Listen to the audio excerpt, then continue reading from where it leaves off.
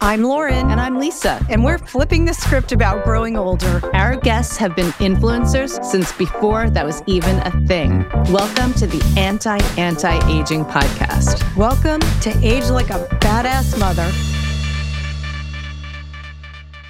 Today, we welcome Dr. Alona Pulde, our friend and a personal mentor of mine.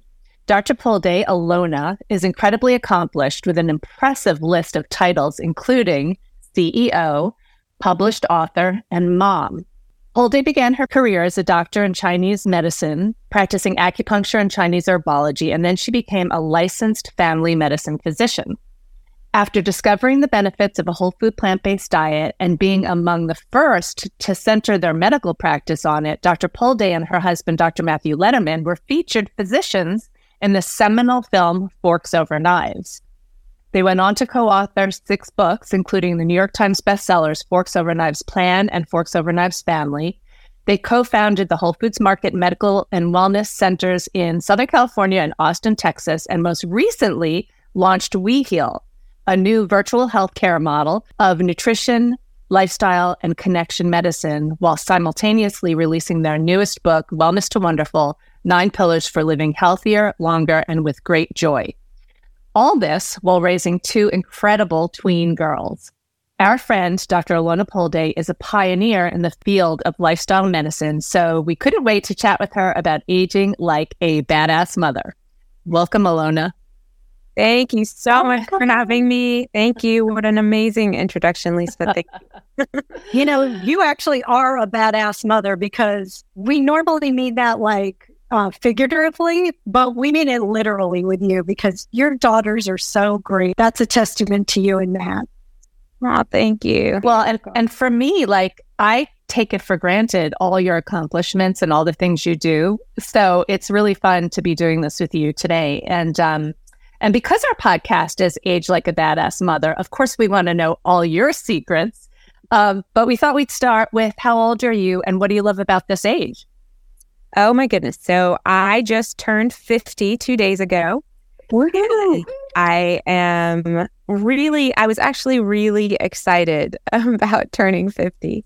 And, partly because I'm going through perimenopause, that whole stage of my life right now. And there's so much stigma around it in our culture here. And for me, I've been doing just a lot of reading and a lot of trying to uncover and understand it and step into it with grace. And one of the things that I came across in my reading was how different our culture perceives this aging process and how it's received in other cultures. And this time of getting into 50 and stepping into perimenopause and menopause is a celebration of womanhood. Yes. Is an opportunity to kind of step into yourself and, for the first time in many of our lives, really focus in on who we are, who we want to be in this next chapter. So I was really excited and continue to be so. Well, amen to that. And you're going to have to share, and we'll put it in our links, some of the resources you recommend, because I agree, and I think Lauren would too, that we do need to celebrate the elders, the wisdom, and all the things we have to offer, especially as women, mothers and CEOs. And right, I love that you said that, the word elders, because that was another thing that I was reading was the difference between, in our society, it's not elders, it's elderly, which is associated with frailty. You're old, you're worn out, you're weak, versus an elder. You're respected, you're wise, you're strong, you're experienced. So different. It is. How do we change that? What else do you love about being 50 in your 2 days experience? Yes, well, it's still pretty fresh and new for me, but I am looking at this as this is the next phase in my life, and I feel empowered for the first time to navigate it with agency that I don't think I've had until now. And that feels great. It feels really empowering. It feels really liberating. It feels powerful. And I love it. I'm really looking forward to that and to giving thought to how do I want to show up and how wonderful it is to have that agency and to be able to slow down enough. In the past, there's been so much about doing, achieving. And it's great to accomplish. And I feel so grateful for my experiences and for the stuff that I have accomplished and for raising my daughters and for kind of doing it all. But it came at a cost. And the cost was constantly going from one thing to the next, to the next, to the next, to the next. And I don't think I ever really was able to sit down and evaluate, like, what do I want my life to look like? Separate from being all of these other things, just being me. That's really empowering and inspiring. And we need to get you on Oprah talking about that.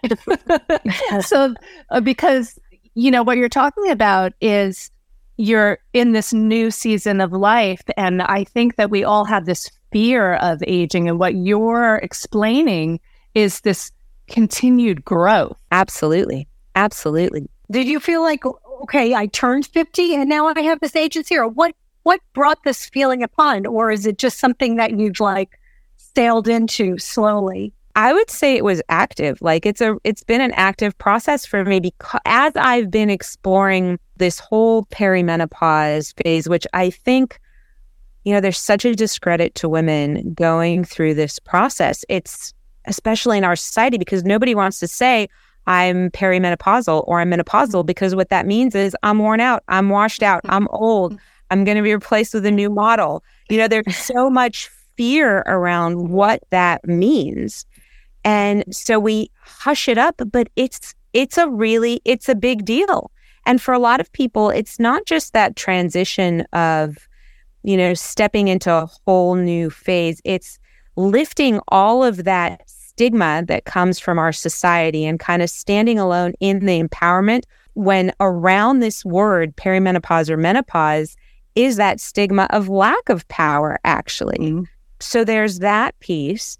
And then there are, for a lot of people, the physical manifestations of this stage. And there's a lot of literature on, oh yeah, you get hot flashes, and oh yeah, you get this, and oh yeah, you get that. And oh, these are all the hidden symptoms that you can get, but nobody's really talking about, hey, this was my experience. And this was what I found worked for me. Or, there were times where I was talking to a friend and she actually, I was shocked that she told me, what, Alona, the thing that I remember most about that stage of my life was how anxious I felt most of the time. And nobody talks about that. So you feel alone in this hormonal fluctuation that we know is a real deal, right? Mm-hmm. And you feel alone. Because you don't feel comfortable talking about it. Mm-hmm. And then whatever it is that it's manifesting as, you're holding that by yourself.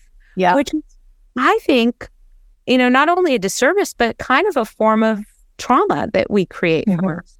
Well, there's a lot of discomfort having been through, perimenopause and menopause, and on the other side of it, there's definitely a lot of discomfort that we fear. And, with the best of intentions, I'm like, I'm going to write it out. I'm just going to write it out, and I'm going to suck it up, and I'm going to deal with the hot flashes and the night sweats and everything that comes with it. But at a certain point, I was like, this is not fun. And it wasn't even the hot flashes and the night sweats. It was more the moodiness and the low libido, which wasn't good for my marriage, and the dry, the vaginal dryness. And I'm like, that part I was really struggling with. And so one of the things I wanted to ask you about is your thoughts on bioidentical hormones and other supplemental things that are common for going through menopause. Can I just say, before you explain that, Alona, can you, for people who don't know, the difference, what perimenopause is, and then explain that? Yeah.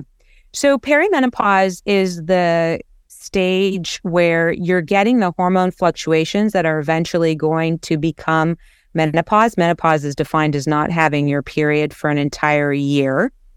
But leading up to that, there are a whole lot of fluctuations. And for different people, it can look very different. It could be having more irregular periods. It could be the hot flashes or the night sweats or the anxieties or the fears or the moodiness or the low libido or headaches or, it depends how sensitive you are to the hormonal fluctuations that are taking place leading up to menopause. I would think genetics would play a role as well. Yeah. I'm 55. I don't even think I'm in perimenopause yet.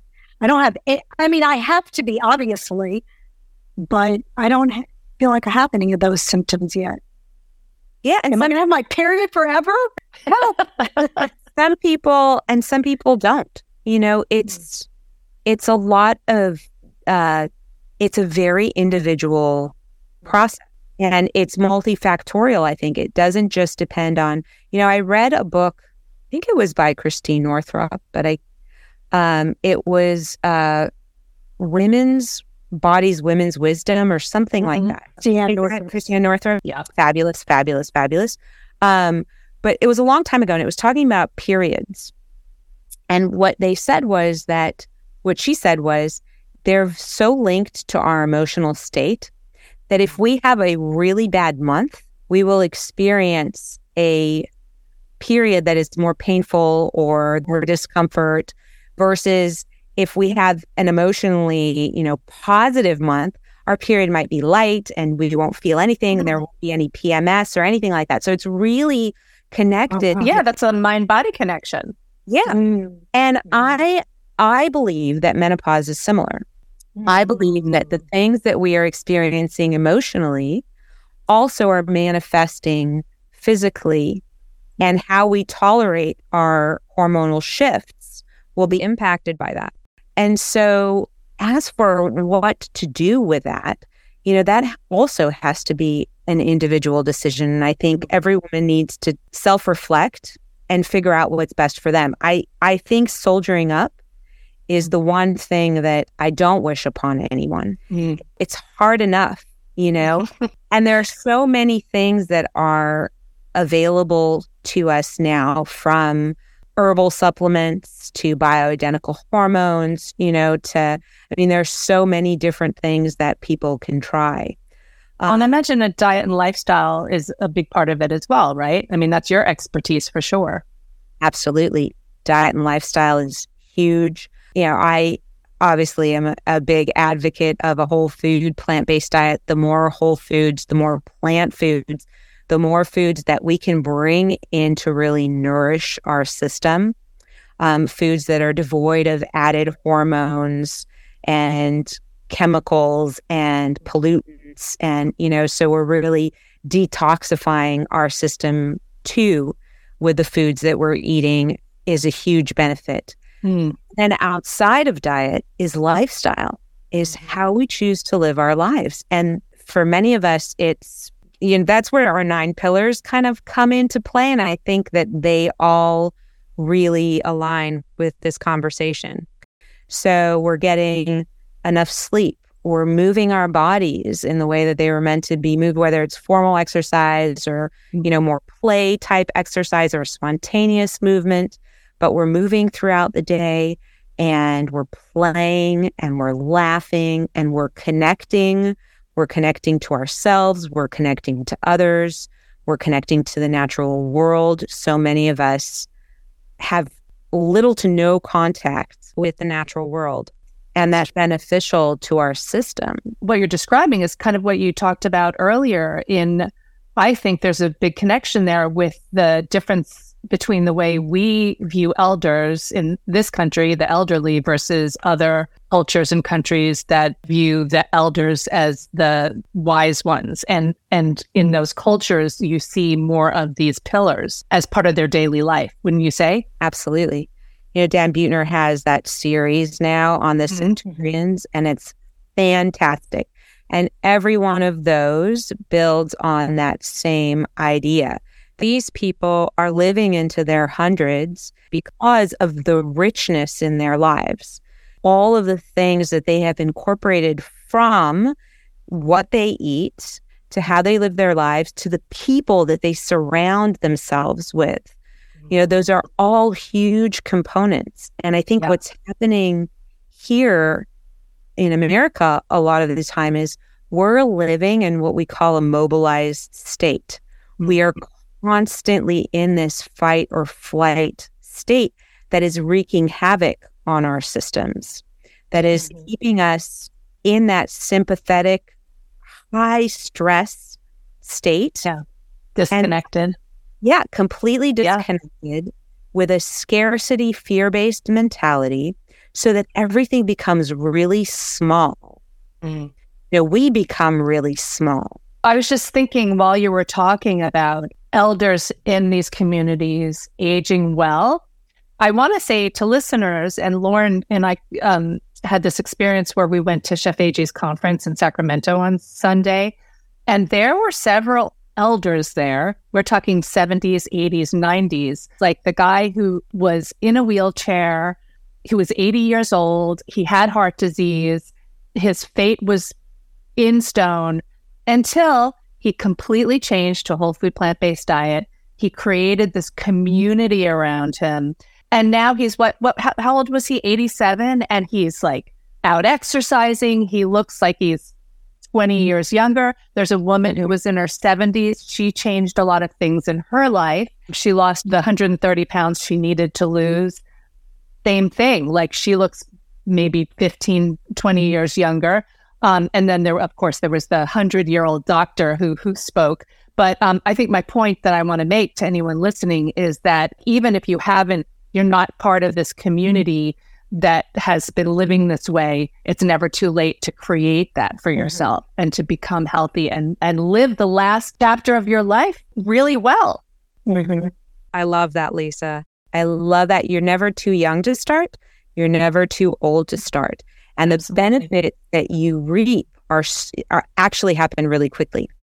Can you tell us quickly the 9 pillars? And I have the book here if you, sure you know what they are. So the 9 pillars start with self. And that's a really important place to begin because connecting to yourself is the first part of living a more wonderful and richer life. It's really discerning. And for some people, for the first time, really discerning, who am I? Who do I want to be? How do I want to show up? What is the life that I want to live? And then how do I get there? And, you don't have to turn 50 to do that. Yeah, you could do that at any time. Any age. Yep. And connecting to, we talk a lot about compassionate communication or nonviolent communication, connecting to our needs. When we connect to our needs, we have pleasant feelings. When we are disconnected from our needs, we have unpleasant feelings. So that self, that opportunity to connect to self and to see what am I needing, and then how do I get those needs met? I want to interrupt you for one second because I want to point out that this is not selfish.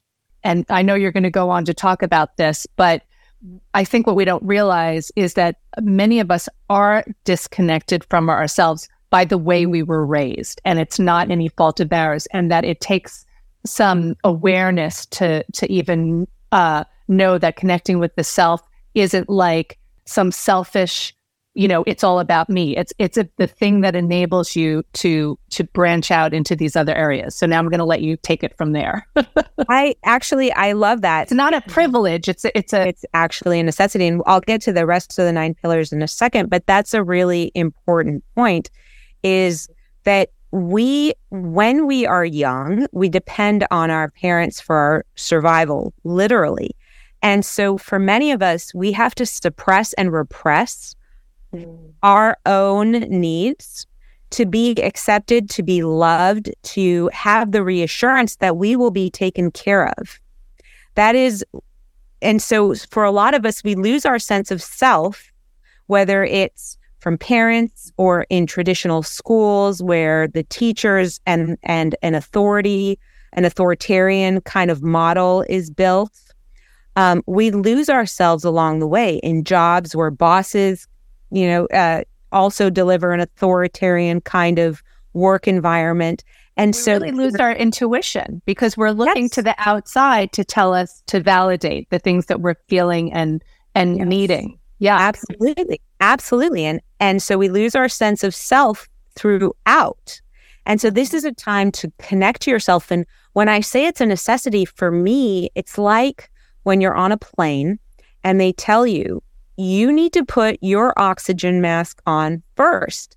Do not try and save your children first because you will pass out and none of you will make it. Right. So this is that same example. In order for you to be able to even care, really be available to others, you need to hone in on self first. Yes. Otherwise, we deplete ourselves. We are completely exhausted. Mm-hmm. We get sick. And then we can't be available. We can't, not only we don't enjoy our lives, but we don't enjoy our life with others. Mm-hmm. And there are so many simple tools that you provide in the book that really help you to connect with yourself. It's not like this big thing that you have to do and start this, sessions with a therapist. It's not like that at all. They're just really simple grounding tools that you and Dr. Letterman provide. I just want to put that out there. Well, thank you, Lisa. Yeah. There are numerous tools, and one of the most helpful for me is a list of feelings and needs. Mm-hmm. To build vocabulary and awareness around what am I even needing? Because so many of us, if we think about having needs, we think about being needy, and they're not equivalent. And so getting familiar with, oh yeah, I'm needing rest. Oh yeah, I'm needing creativity. I'm needing peace. And then how do I meet those needs? Yeah. So I don't push myself to depletion. Yeah. So now we're at self. Mm-hmm. And then from the self, we go to the areas in our internal world that we can optimize on our own. So those are things like sleep, getting enough sleep, activity, getting movement, and nutrition, of course, and then play, which is really important and long forgotten, especially among adults. What are some examples of play for adults? Yeah. So there are many different personalities for play. And so it really can depend on what your personality is. Some people are storytellers. And so for them, reading a great book, watching a great movie, engaging in a theater, a theater production, that's play. Okay. Or storytelling. Some people are jokers, so they love telling jokes, and that's their form of play. Some people are kinetic. Stand-up comedy, Lauren. Yes. Some people like very, very good at that. Okay. Some people like creativity, so art or drawing or cooking for me is a form of play. Oh, that's okay. So this sounds, because when you say play, it sounds a little scary to me. Like, what do I have to do? Go on and hit a softball? Because that sounds awful. Yeah, get out the Monopoly board. It's playing an instrument, right? Right? Yes. We already things you want to do. Yeah, I mean, it could be jumping a rope or riding a bicycle, but it's the thing that allows you to not have a goal. Right, Alona, it's the thing that allows you to sort of get in a flow where you get lost in time. So if you play the piano or you're cooking, like for me, it's cooking. For some people, they're like, that's a chore. But for me, I love to cook. So that's my play a lot of the time. It's something that you can do for its pure enjoyment. Gotcha. Not because it has some kind of objective or you're getting some kind of outcome. Got it. And so yeah, it can come in a lot of different forms. Okay, as long as I don't have to hit a ball. Nope. I love basketball. That's play for me. Okay, there you go. Yeah. So there are so many different ways that we can play. But for so many of us, because it's a do, and we're working on that survival mentality and state, there is no time where we're actually doing something that doesn't involve some kind of outcome.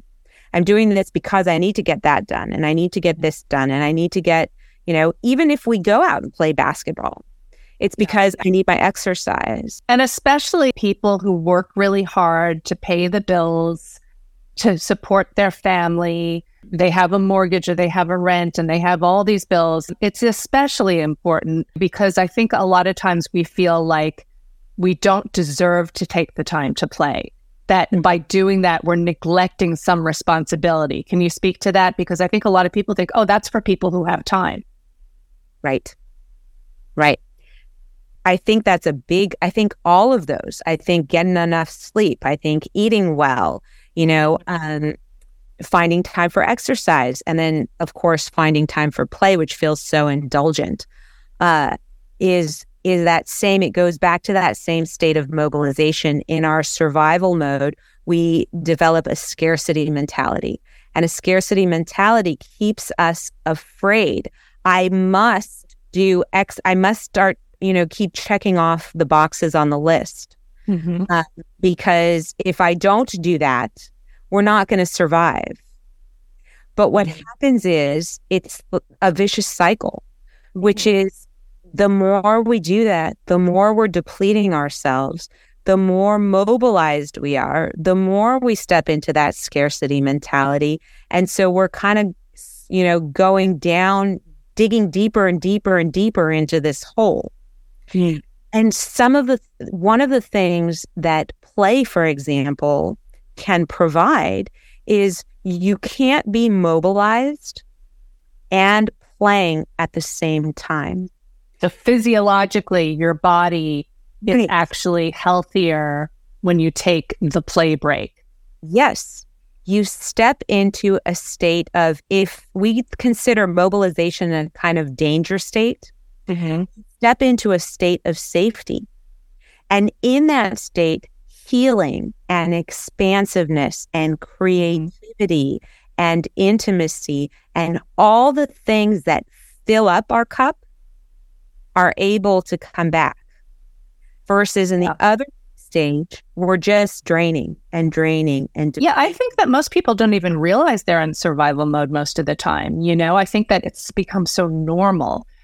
But then when you do take a 5-minute Wordle break or shoot some hoops or hop on your bike for 10 minutes, and you notice a difference in how you feel, because physiologically you're actually giving your body a break. It's saying thank you, right? Yes. And I want to actually get back to that break, because that break it's actually necessary for our survival. We call it survival mode, but really that's the way we're living in survival mode is toward extinction. Burning the candle at both ends, and we will eventually burn out. Right? In historically, ancestrally, the way that stress works is it's a burst of stress that then we get to relax from. Right. We get to come down from. Our body has some time to recover. And right now we are constantly in that state. There is no recovery time at all. Right. And that's where we're going to burn out. Yeah. So that play, feeding your body well, sleeping and having a chance to restore, all of that helps the recovery, which is absolutely necessary for us to live a long, healthy, vibrant, joyful life.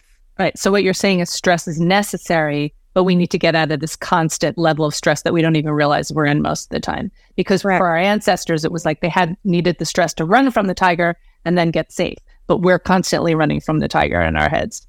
Yes. Right. And we don't recognize we're in survival mode, but I would bet most people listening to this and most people that you talk to will relate to, I'm always feeling tired. I just feel depleted. I'm so burnt out. I'm exhausted. I have so much to do. What does that do for aging? That's right. Can't be. It moves you out. It burns you out. If you look at it as age, it burns you out. Yeah. Well, that answers the question. Why do some people age well and others don't? If we don't address those things, then we're not going to have a chance, right? Exactly. So we talked about, I'm going to get back to the pillars, because the other part of it is also really important. So now that we've kind of internalized or optimized that internal state, the things that we can do for ourselves, the next part of it is connecting to our external world. So it's connecting to our most important relationships, whether that's our family of origin or, the family that we've created, our friends, our work. And by work, I mean meaning and purpose. So finding our meaning and purpose, whether it's in our actual job or in other things that we do to bring us meaning and purpose. Connecting to spirituality, and that could again be so individual, anything from organized religion to meditation practices to being out in the natural world. But it's connecting to this notion that there's something bigger than us out there. We are not alone. And instilling that notion of interdependence. And then a connection to our natural world, which is a connection to all living things on this planet. Alona, I just want to interrupt again because I want listeners to know that, like for me, I don't live close to my immediate family, so I don't get to spend. We're all spread out.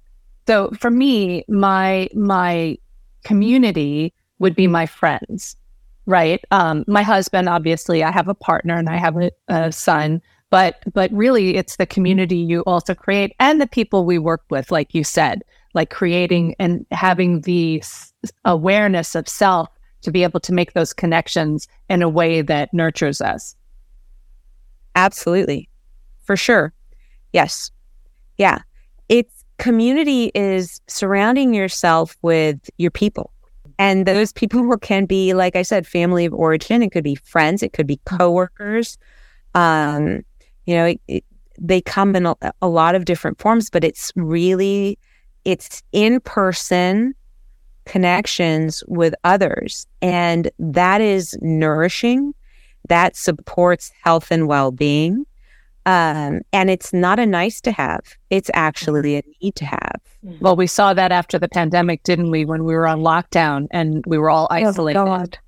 Right? And now the mental health crises went through the roof. There were a lot of physical illnesses that came out of that. We're still seeing that. There's still a fear-based mentality that keeps us worried about in-person connections, worried about getting back out into the world. And again, it's that same, we talked about when you have that scarcity mentality, the world becomes very small and constricted. And so being in isolation for such a long time, we kind of get into this box, and getting out of that box feels very uncomfortable. Yeah. And so it really is, Lauren, when you were asking me earlier about how I kind of got to that realization of what I want this next phase to look like, it involves an active process. It's saying, hey, I don't want to be in this box anymore. I want to be more expansive. I want to be bigger than this. And I'm going to step out of my comfort zone. I'm going to explore different things. I'm going to recognize that, I love that. The definition of insanity, is doing the same thing over and over again, expecting a different result. So it's doing something different.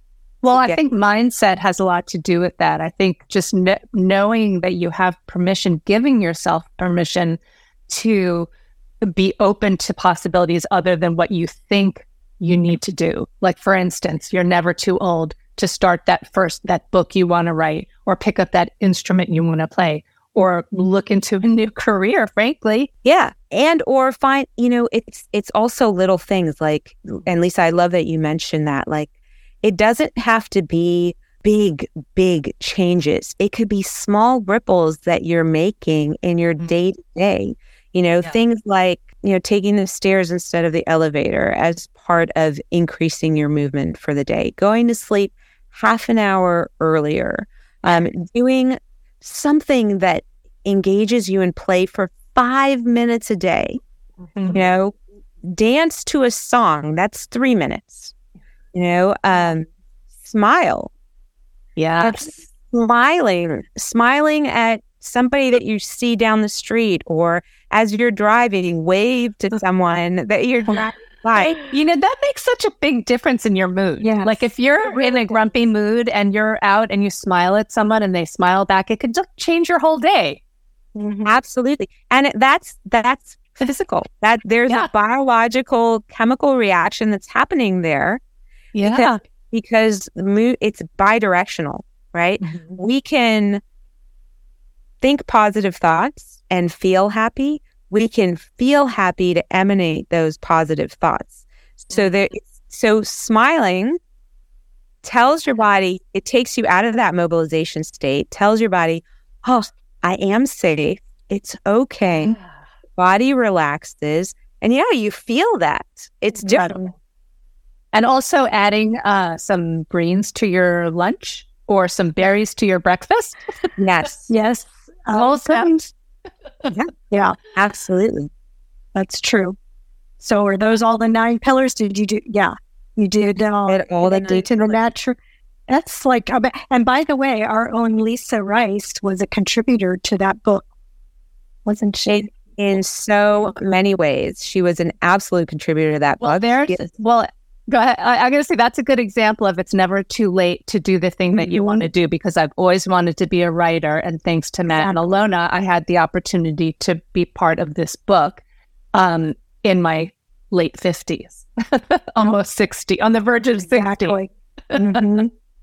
Yes. It's not to be a woman of many talents, not only in writing the book, but in her amazing cooking prowess and her recipes. And, my daughter, Lisa, still talks about how you were a saving grace for her.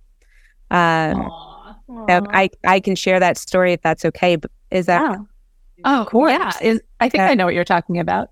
So my daughter was diagnosed with Crohn's at the end of May this year. And that was a really big shock to our family, an opportunity to humbly look at our own 9 pillars and where we really fell short for her and for the family.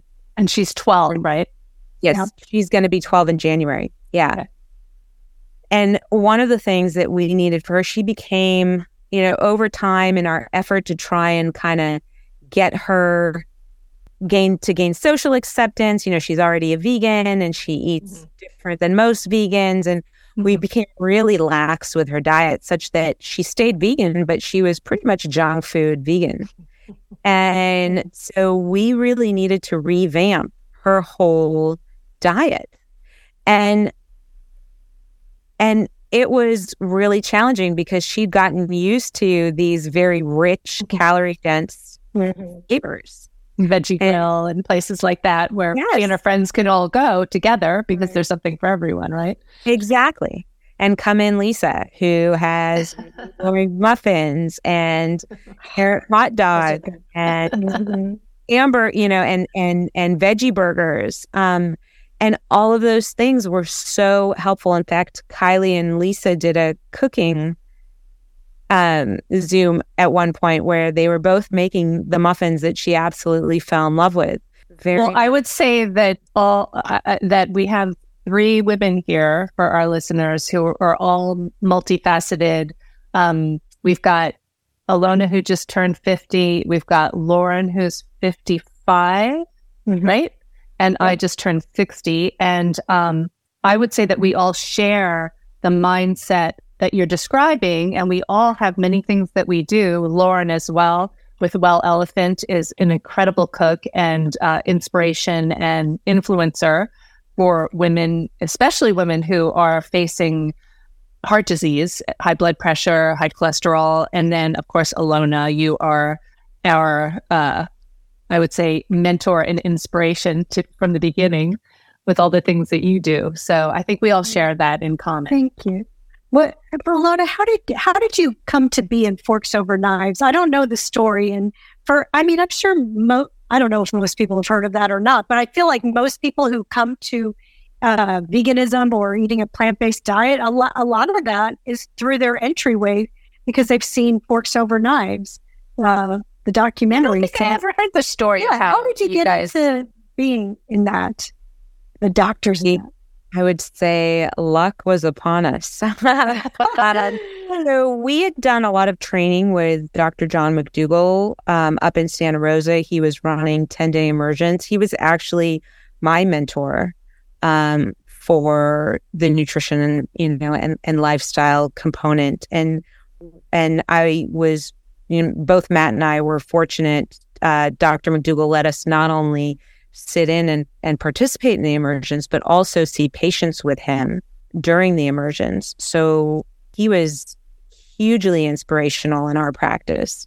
And the Forks Over Knives producers actually reached out to him to let him know they were looking for doctors in Los Angeles who were practicing nutrition and lifestyle medicine. He recommended me and Matt. And the immersions, like these are people who are ill and then they start eating a whole food plant-based diet, and then that's what you're referring to by immersions, correct? So Lauren, that was one of the things that, when I first met Matt, he was already kind of delving into nutrition and lifestyle medicine. They met in medical school. Yes. We met actually at I was in residency. Yeah. And he had already been exploring and introduced me to Dr. McDougall and Furman and Esselstyn and Campbell and Dean Ornish and, all of the amazing physicians in the field. And Dr. McDougall, we were both in California, and Dr. McDougall happened to be in California and was very willing to let us come up and stay with him. But that was the turning point for me. Is I went to my first immersion. It's 10 days. And there are people coming in with high blood pressure, heart disease, diabetes, high cholesterol, rheumatoid arthritis, other autoimmune conditions, you name it, and they're there and they're sick at that point. And in 10 days of not only getting the information on a whole food plant-based diet, but eating the food 3 times a day. And this is like buffet style food. A lot of food. And I'm not talking salad. I'm talking veggie burgers and lasagnas and sometimes desserts and pastas. Pancakes. Pancakes and French toast. I mean, it was surreal. And then in between that, you also had snacks, unlimited amount of snacks. And so it was like being on a cruise, okay, as far as the food was concerned. In 10 days, people not only lost weight, but they got off their medications for blood pressure, diabetes, cholesterol medication, some of them, in that 10 days for any kind of arthritic or autoimmune conditions. I mean, it was insanity to see what he could do in 10 days and conventional Western medicine couldn't do in a lifetime. Right.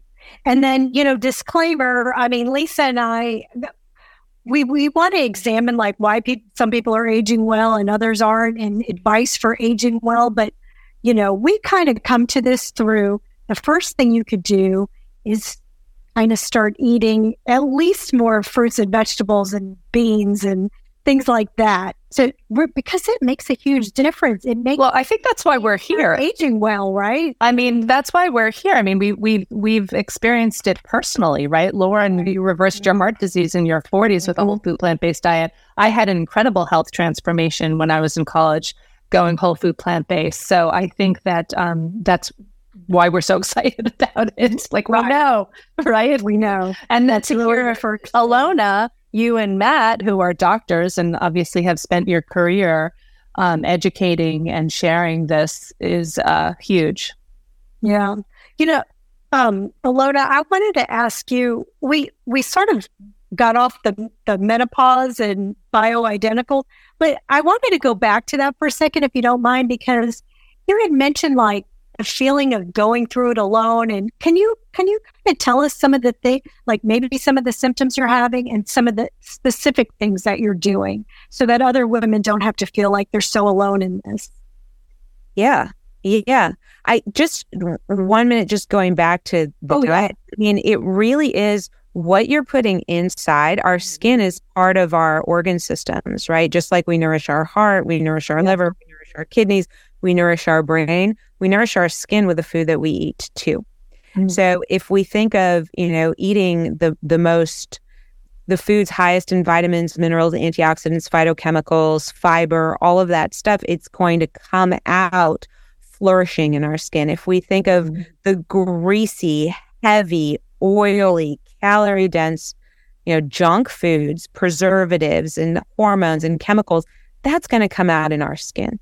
Right. And how we look and how we age and how we feel. So it's just really important to remember that too, That's such a good point. It's a great point. So I just wanted to add to that. And then what am I experiencing in my perimenopause? And what are you doing? Yeah.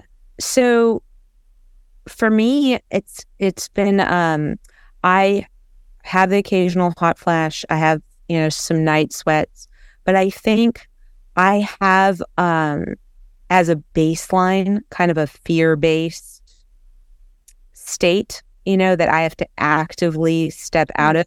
And that comes from, when I was in my second year of medical school, my father passed away suddenly at the age of 55. He was hiking up a mountain here in California, and he just collapsed at the top.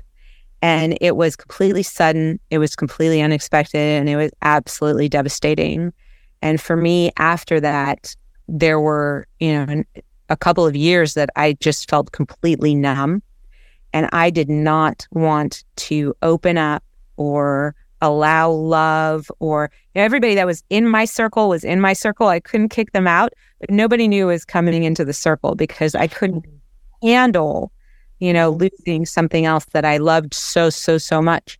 And then I met Matt, and he ruined everything. and then we had our daughters, and that whole notion of like, I can't imagine anything that I love more in life. And, and so that, so what I notice sometimes is stepping back into that fear-based mentality. Oh, I got to keep the girls safe. I got to make sure and it becomes this like micromanaging kind of state, high alert and high anxiety.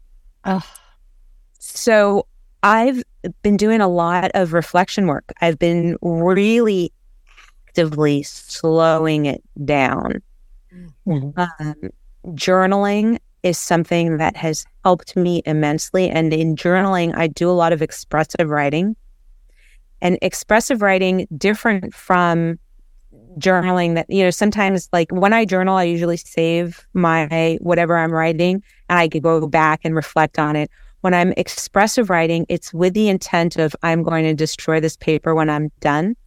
And what I've noticed in that is that there's this freedom of expression.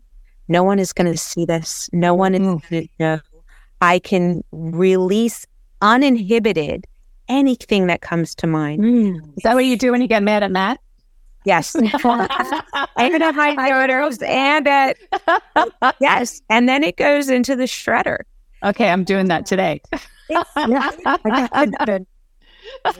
So liberating. I feel like almost like I'm, and this is maybe a little foo-foo for some people, but I'm sharing it with the universe and we're kind of holding it together, and then it goes away. But I don't hold it inside anymore. I've expressed it and I really like go through it all, Yeah. And you're allowing yourself to have those emotions. You're not feeling guilty about it, or you're not taking it out on anybody. You're just allowing them to happen, which is important, right? Yes. And I'm mourning where I need to mourn, and I'm afraid where I need to be afraid. And then I let it go. A lot of times we're afraid of these unpleasant feelings because we think if I open up Pandora's box to sadness, I'm going to feel sad for the rest of my life. Right. But nobody's sad for the rest of their lives, and nobody's happy for the rest of their lives. Feelings come and go. And the only way that they stay stuck is if we don't let them out. Yeah. Yes. Feeling your feelings is so important. I will tell you, everybody has good and bad about their parents, but I have said one of the best things that my mother always told me is to feel my feelings, and I am entitled to my feelings. And as they come up, I really do. I really feel my feelings, and I'll cry and I'll do whatever until I'm done with it. And then I'm done. And I feel like that's been so helpful to me in my life for not being stuck, Lauren, I would gauge that's those kind of strategies are the things that are contributing to you having a smoother sailing perimenopause. I would bet on it. I bet you're right. Like, I'm trying to imagine my parents telling me that when I was a kid. Instead, it was like reactive to my emotions. Like, don't cry, Yeah, that why was are you so mad? Why are you in a bad mood? Like always questioning the feelings. But if they have just said it's okay to feel your feelings, Yes. Wow, right? Yeah. Now, I'm not saying it's always like that, but no, but still, just having definitely, it was a very good thing for me. Yeah. So what else? Are you doing anything else? Are you doing herbs or? I was doing herbs for a little while. And what herbs? I did. So Dr. Furman has something called Mood Biotech, which I really, really liked for a while. Lately, I have not. I am really trying to, I think I really want to tap in, and I really want to see what is behind, because I think a lot of it for me is manifestations of where my emotional state is. Actually, I can tell you, I've noticed in the last, I would say 4 or 5 months, a huge difference in where I'm at with that. I really set the intention to slow it down. Because what would happen also is there's this cyclical thing of, oh, I'm feeling this. What is this? Oh, let me go look it up. What does that mean? And each of those steps takes you into that high alert state versus perimenopause is kind of going to be a roller coaster, and it's going to hit me with things that I may not be comfortable with, that I don't like, but I'm going to explore them, and I'm going to make space for them. I'm going to journal about them. I do a lot of, especially in the family, because it's fun to do with the family and helpful for the girls too, is a lot of breathing, techniques for relaxation during the day. I love music. So music has come back into my life. I like my decadent, I love musical theater. So I notice when I start getting like, I by slowing down, I just want to, I'm checking, I use a barometer kind of, and I'm checking, we call it a check-in meter, where I'm checking my state, where am I on the calm to high anxiety state? And it's, let's say, a 0 to 10. If I start noticing that I'm a 6 or 7, I pause and I start thinking about that. Why am I a 6 or 7? Before, what was happening before is I would get to 8 or 9, and that's reactivity already. 8, 9, 10, I'm reactive. The frontal part of my brain, the executive decision-making, isn't happening anymore. It's fear-based. The default is a scarcity mentality. The default is all of those things, right? So what musical do you play? I love the Phantom of the Opera. It really takes me down. Or Guys and Dolls. Like, I love all those old musicals. Oh my God, that's so funny. Yeah. So no jamming out to the Chili Peppers or anything. Just, I can jam out to the Chili Peppers too. But that, I don't know, maybe it's nostalgic for me. That was something that my dad really liked. We went to musical theater all the time. Fiddler on the Roof is one of my favorites. Yes. Oh my God. That's so funny. I want to be mindful of time. Lauren, is there anything we didn't ask? And Alona, is there anything else that you'd like to share? Well, we always want to ask that, how old would you be if you didn't know how old you were? Oh my gosh. I was telling my daughters the other day that if you don't mind your age, then it doesn't matter. And so I don't know what age. Like, to me, it almost doesn't matter. I just be me. I really like the age that I am right now. And to go back to being 20 or 30, there would be so many things that I wouldn't have that I have now, I agree. I like where I am now. Yeah. Well, me too. And I'm the old lady here. And I really appreciate all the experience and the knowledge and the things that I have in my life now that I didn't have in my 40s, 30s, 20s. But it also depends on the day. Well, gosh, thank you for sharing all your knowledge. And we're so lucky to have had you today to talk to us. I love So grateful. Oh, yes. That would be the only other thing that I would add is I'm so excited to be here, and I feel so honored to be talking to you guys, and I admire what you're doing, and I love this conversation. And I don't know when this exactly will air, but I suspect the women's circle that you've created will be ongoing. Do you want to talk about that just for a sec? Just tell us what it is and who you're doing it with and how to do it.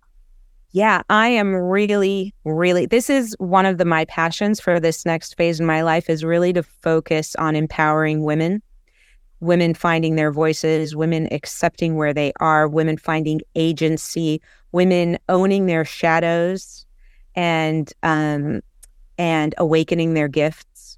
You know, so much of that, naming menopause, naming perimenopause, talking about our symptoms, talking about what we're doing to help, you know, and helping each other thrive. And so one of the things that I'm doing with my sister-in-law, a really good friend and partner at work for a very long time, Simona Letterman, who's also a trauma recovery therapist and super talented woman. So she and I are running a women's circle. It really is a sacred, safe space for women to just come and be themselves and be accepted and hear others and share what's in their hearts. It sounds like something that you're going to be doing for a long time. It sounds almost like you can join this circle and be part of this community, like you're building a community. Would you say that's what it is? Yes. Okay. And you can find it on weheal.health. Lots of other information and classes and sessions and all kinds of really good information about aging well, aging like a badass mother. That's right. Aging like a badass mother.